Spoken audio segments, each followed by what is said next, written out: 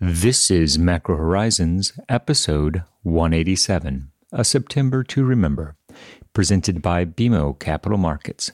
I'm your host, Ian Lingen, here with Ben Jeffrey to bring you our thoughts from the trading desk for the upcoming week of September 6. And as the final days of summer slip from grasp and the jobs market remains in focus, we're reminded that there's only one course of action when rejected from a position at a sunscreen manufacturer. Reapply.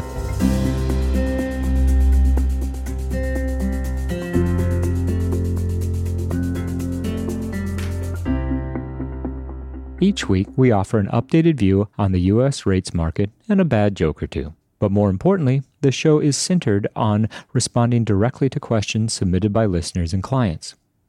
We also end each show with our musings on the week ahead. Please feel free to reach out on Bloomberg or email me at ian.lyngen@bmo.com with questions for future episodes. We value your input and hope to keep the show as interactive as possible.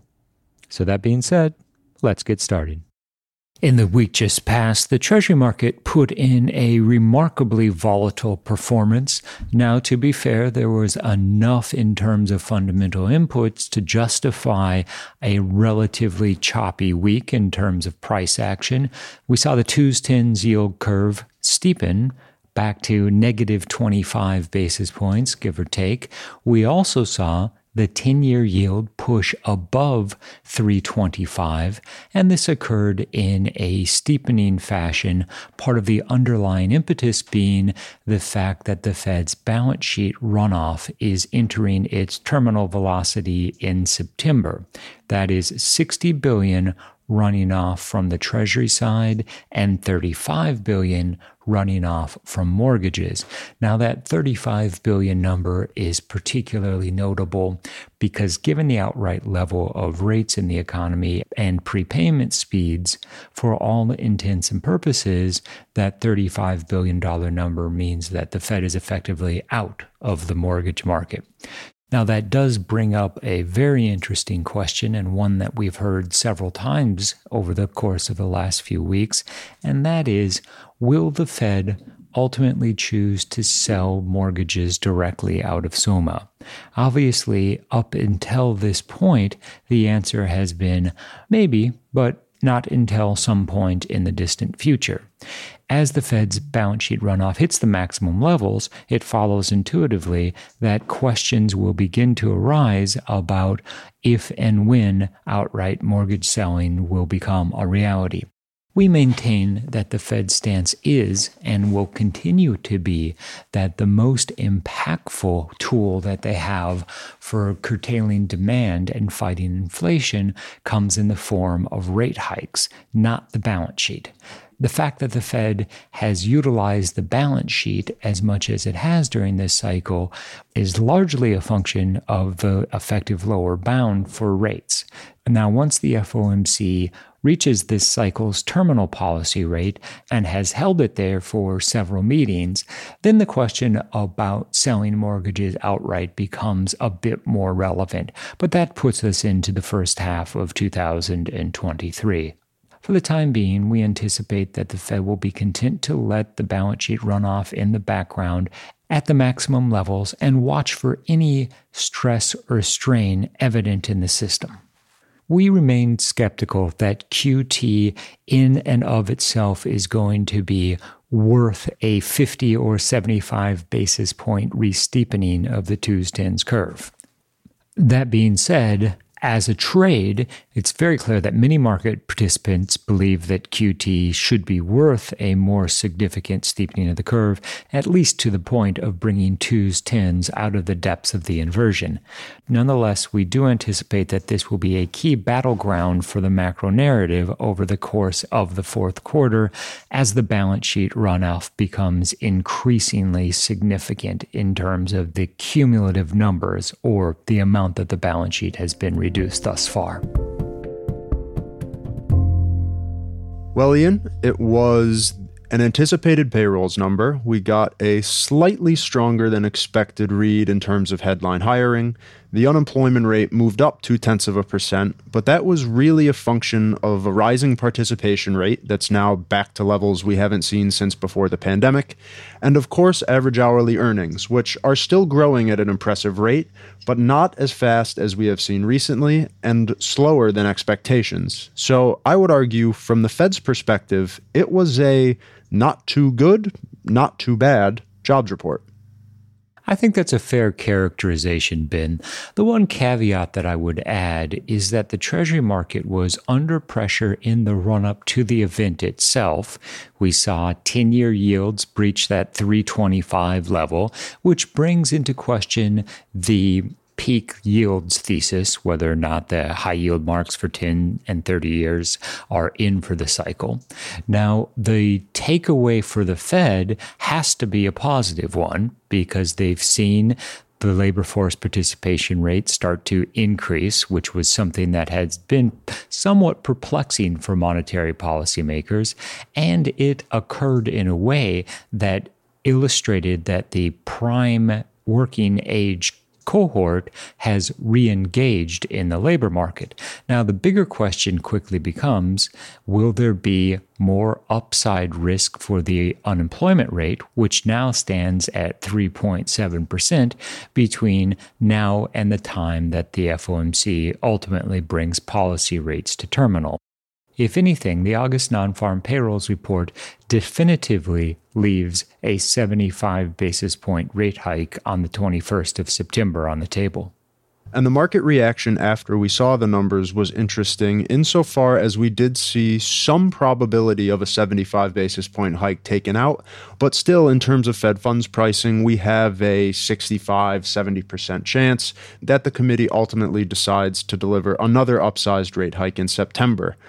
To explain most of that move, I would point to the increase in the unemployment rate, given that at least on the margin, it suggests that we've reached the point in the cycle when we're starting to see a slowing hiring landscape, and arguably the early days of the Fed's tightening starting to flow through to the labor market. Now, given the first rate hike of this cycle was only 6 months ago, I think it's fair to say that the impact of the vast majority of the Fed's rate hikes have yet to truly flow through to the economy, and in the discussion about if a higher terminal rate might be warranted, the fact we're already starting to see the Fed make some progress toward their goals adds to the argument that while Fed funds might need to go to 3.75 or 4%, they probably won't need to go to 4.75 or 5%. I think that's a fair characterization. There is an open question whether or not terminal is the range between 350 and 375 or 375 and 340. I think that the combination of the August non-farm payrolls report and the Jackson Hole comments not only suggest that another 75 basis point rate hike will be the path of least resistance, but also should skew expectations for the terminal rate slightly higher to that 3.75 to 4% range. Now, accompanying the next FOMC decision will be an updated SEP, or the beloved dot plot. Within there, we should get a better sense of precisely where the Fed sees terminal. And recall that in the June update of the dot plot, 375 was seen as terminal. Now, obviously, that's suggesting a bit of debate whether it was the 350 to 375 or the 375 to 4% range. So needless to say, the market will be watching this very closely for any indication that the Fed has upped the proverbial ante when it comes to terminal. And in terms of the price action we saw in treasuries, it was a crucial week in 10s, just given the fact that we saw that 312 level probed multiple times and ultimately break, which then led to some further selling pressure that saw 10-year yields reach as high as 325, 326, going into the payrolls report itself. Remember, it was that 325 level we saw challenged in mid-June of this year, and that is also the zone that represented the double top and cycle high yield marks that were set in late 2018 at the end of the last tightening cycle. And along with the sell-off this week, we somewhat intuitively fielded a lot of questions on whether we're going to get back to that 350 level, and interestingly, from a monetary policy perspective, outside of the Fed funds target band, the degree to which the now ramped up pace of quantitative tightening should be credited in driving the latest leg of the bear steepening we've seen in treasuries. I'm certainly cognizant that the QT argument resonates with monetary policymakers, i.e., if QE served to flatten the curve, shouldn't QT serve to re-steepen the curve? Now, in practical terms, the translation of SOMA stepping back from bond buying at auction as add-ons really doesn't have comparable implications to QE, which was in effect the Fed coming in and buying from market participants. We've made the point in the past, and I think it's worth reiterating, that what's truly important from a flow perspective is how the Treasury Department ultimately chooses to make up the funding shortfall created by SOMA stepping back. As it stands currently, the Treasury Department has focused on increasing bill issuance, continuing to cut nominal coupon issuance, and overall, as tax receipts have remained relatively high, there's been something of a cushion to absorb QT. Let us not forget that while quantitative in nature, tightening is still tightening, and it will slow the real economy, undermine demand, and keep forward inflation expectations anchored, which in practice has compressed 10-year break-evens, pushed real yields higher, and helped to continue tightening overall financial conditions. And the path of the balance sheet is another contributing factor to what we expect is probably going to be the defining theme for monetary policy in 2023. That is, the Fed's going to reach terminal, whether that's in Q4 of 22 or Q1 of 23, at this point is probably still up for debate, but by the second half of 2023, policy rates will have almost certainly reached their finish line, and the Fed's challenge is going to be holding rates in restrictive territory for as long as the labor market allows. And this is coming in contrast to the rate cuts that we're starting to see priced into the second half of next year. But along with the fact that Powell wants to keep rates restrictive for as long as possible to bring inflation down, there's also the balance sheet aspect of this. And what I mean by that is holding rates at terminal while continuing to allow QT to run in the background is another aspect of normalizing policy that the Fed is really going to want to pursue. A balance sheet north of $8 trillion is not something that the Fed has demonstrated they're comfortable with, and all else equal, this suggests that the Fed is going to want to hold terminal longer than what we've seen historically, which remember is right around 7 months. Now, there is the discussion to be had of whether or not the Fed could explicitly message fine-tuning rate cuts to bring policy more back in line with neutral, while also running down the balance sheet, but that's going to be an issue that will be a late 2023 story at the very earliest, and certainly a challenge for Powell and the rest of the committee to communicate as the push and pull of a shrinking balance sheet and maybe the necessity for rate cuts come into clearer focus.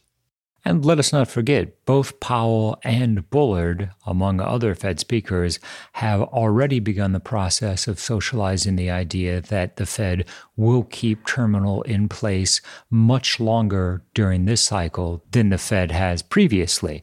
And so what that suggests is, A, as you point out, some of the rate cuts that are priced in for 2023 might be premature. And more importantly, it contributes to the argument that the Fed is knowingly hiking the economy into an economic slowdown that might ultimately end up being an outright recession. Keep in mind, we're still coming off of 2 back-to-back quarters of negative real GDP growth.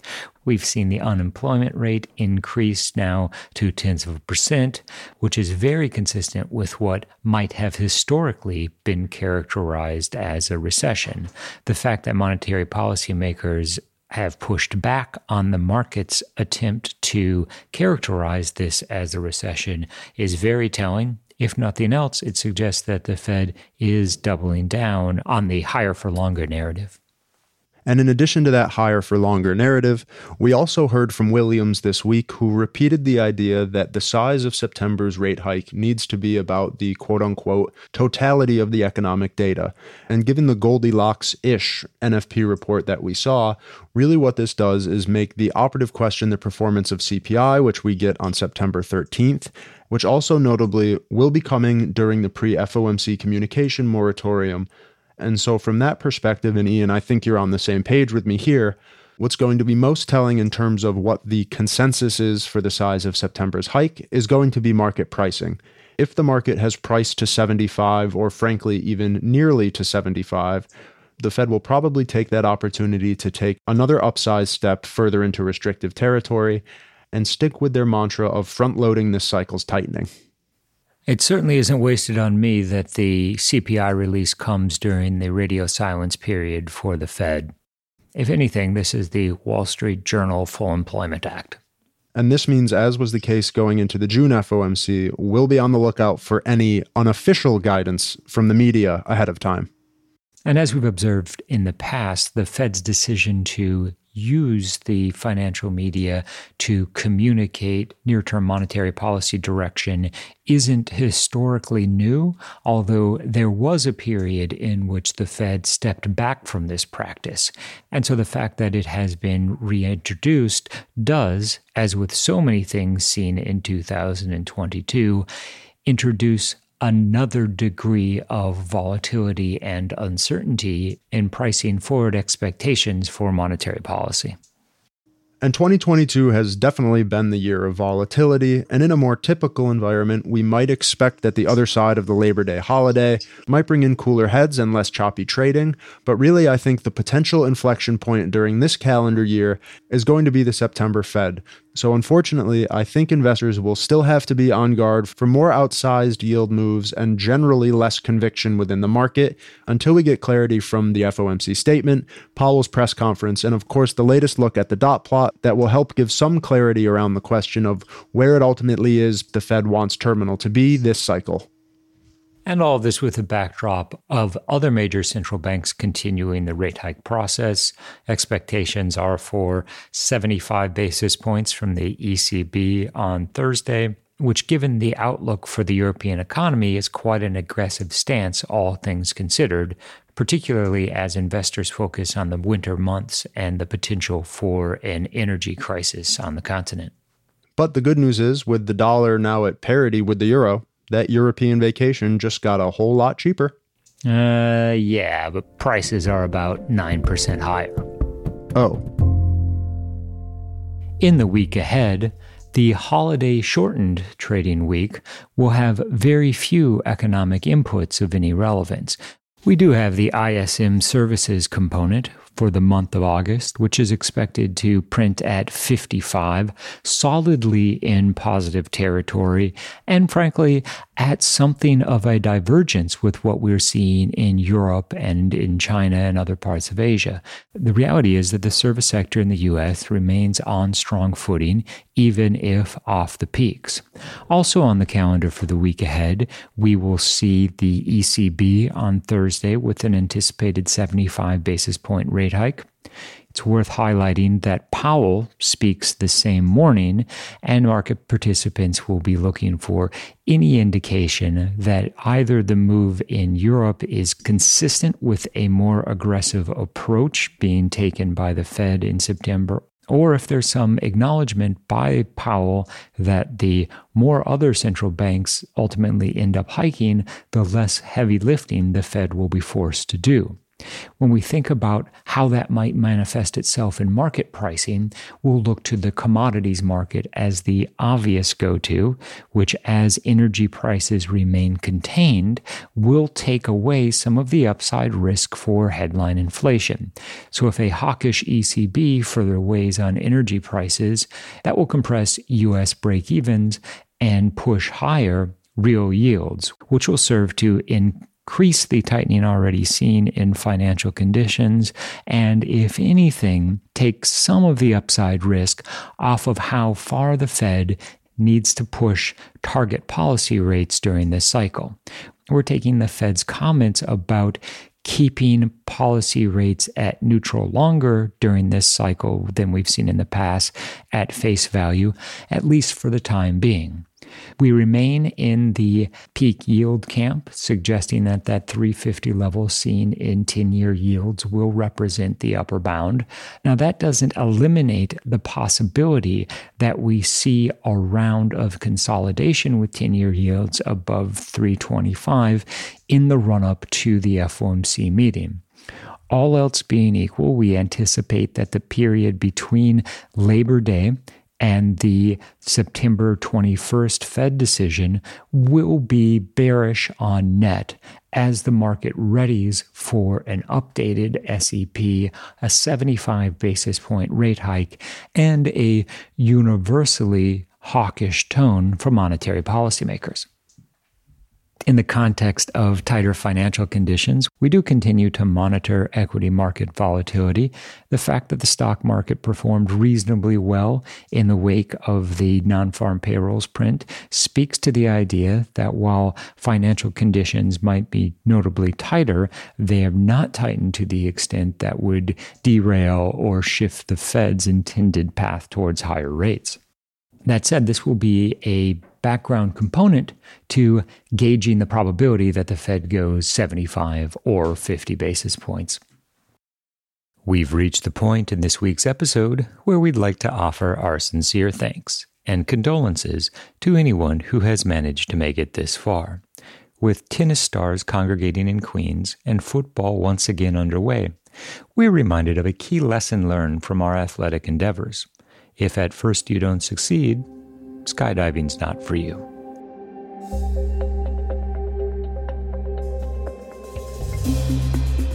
Thanks for listening to Macro Horizons. Please visit us at bmocm.com/Macro Horizons. As we aspire to keep our strategy effort as interactive as possible, we'd love to hear what you thought of today's episode. So please email me directly with any feedback at ian.lingen@bmo.com. You can listen to this show and subscribe on Apple Podcasts or your favorite podcast provider. This show and resources are supported by our team here at BMO, including the FIC Macro Strategy Group and BMO's marketing team. This show has been produced and edited by Puddle Creative. The views expressed here are those of the participants and not those of BMO Capital Markets, its affiliates, or subsidiaries. For full legal disclosure, visit bmocm.com/macrohorizons/legal.